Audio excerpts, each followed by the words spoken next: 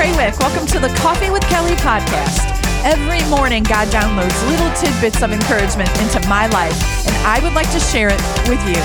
So grab your favorite cup of coffee, and let's take a moment to chat.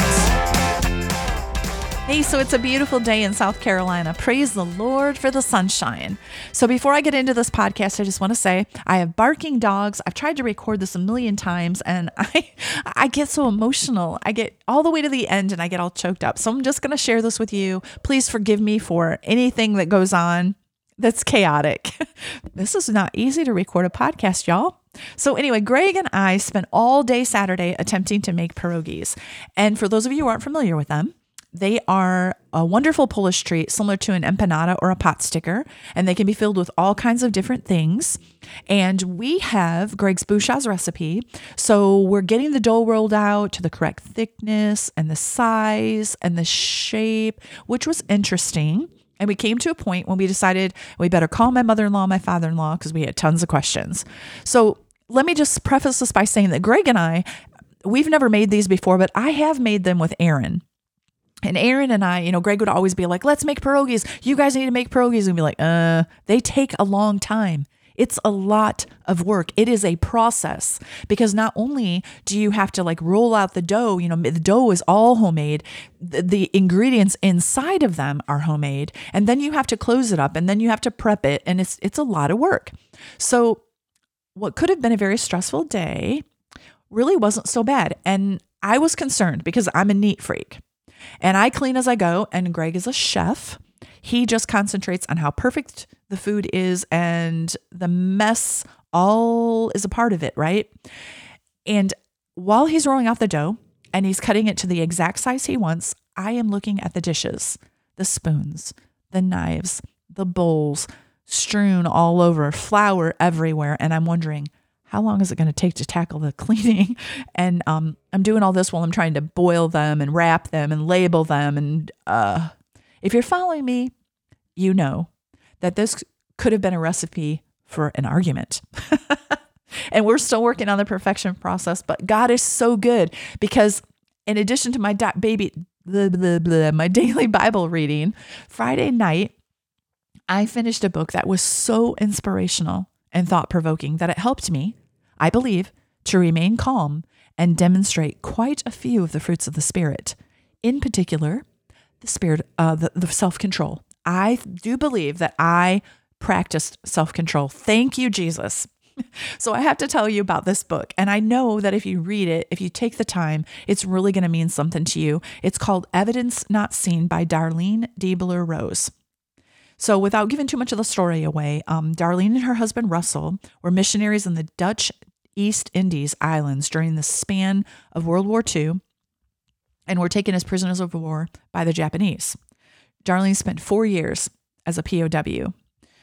There were so many times when Darlene had nothing but Jesus, and she spent time in a dark, cold, insect-infested, solitary prison cell.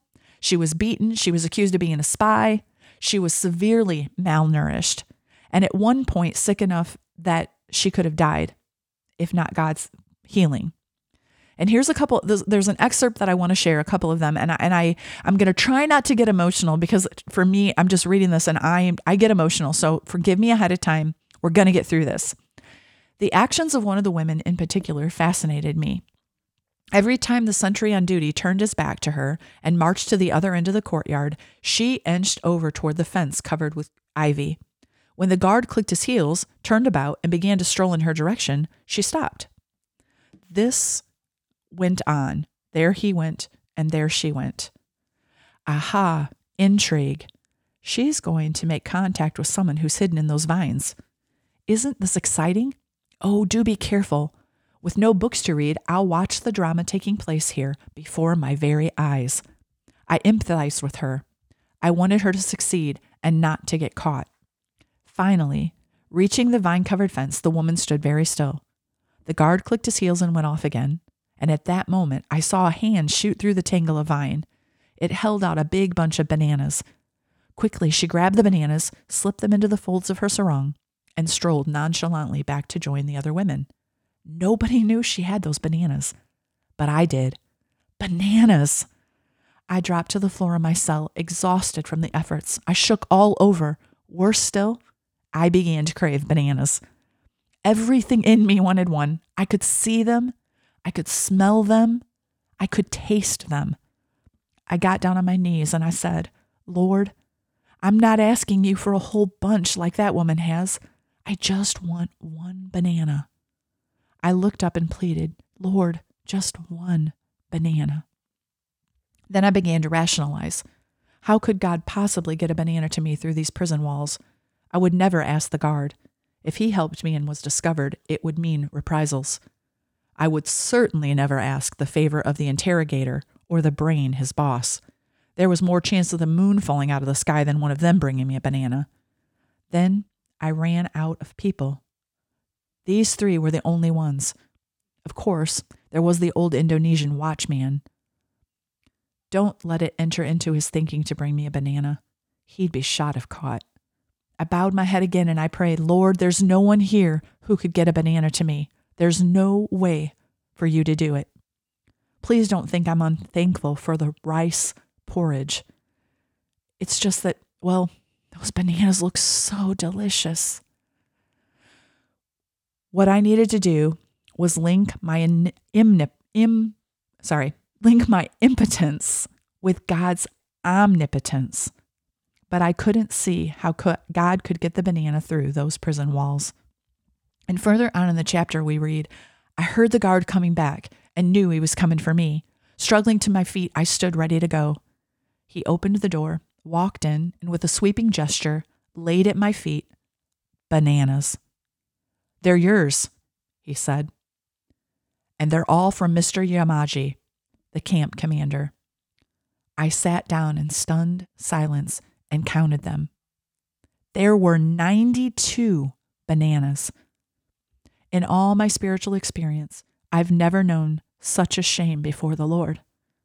I pushed the bananas into the corner and I wept. Lord, forgive me. I am so ashamed. I couldn't trust you enough with one banana. I didn't believe you could get me one banana. And just look at them. There's almost 100. There's so much more in this book that I just can't even begin to share it all with you. Even in this excerpt that I read, there's so much more to the story. Imagine being a missionary, doing God's work, the work that he called you to do, and ending up in a POW camp, totally isolated from the outside world, struggling to survive, being beaten, living in filth as a woman, eating moldy, worm-infested rice, and yet still being able to recognize God's blessing and praise him. How many of us blame God? I was thinking about that. As Americans, we can be so angry with God. We can get angry with God, asking him how he could let things happen. Seriously. I think it's awful when it's cloudy and raining outside. I get an attitude. We complain about the prices of gas, food, the cost of living increasing, but none of that really matters. Darlene passed away on February 24th, 2004. I'm so thankful that she wrote a book about her life so that in January 2023, almost 20 years after her death, I could read her story and it could impact my life. Darlene is with Jesus, but because of her faithfulness to God, her work to write out her testimony, I have grown in my walk with our Savior. I know you're thinking, I barely have time to read my Bible, let alone a book. I don't know your schedule, and it's hard to find time, but I know how God has dealt with me. I have a hard time sleeping at night, so I usually stay up late, hoping that I'll end up tired enough to sleep at least 6 hours straight. And I was watching Hallmark movies, but recently I found that their idea of PG&G is not Kelly friendly. And there's so much more out there on Netflix and Amazon and Hulu that's not Kelly friendly either. And how many times can a girl watch Pride and Prejudice, right? So that being said, I resorted to reading. I know this was God because he's been telling me to put more time to good use, to put my time to good use. But I found it. But I fought it for quite a while. I did. I fought it. I didn't want to. I didn't want to read. I didn't want to study. I just wanted to sit and just just veg. But I want to encourage you. You may not write a book or record a top 10 hit in the Christian music world. You may never be a POW or a martyr because of your faith. But someone is watching you, listening to you, finding encouragement in your walk with Jesus, your testimony. Follow Jesus. Read his word. Pray and listen to his voice. Be all that he's called you to be. You never know when life will happen, good or bad, but Jesus will use it for his glory if you trust him. Thank you so much for listening to my podcast. I pray you're encouraged and blessed.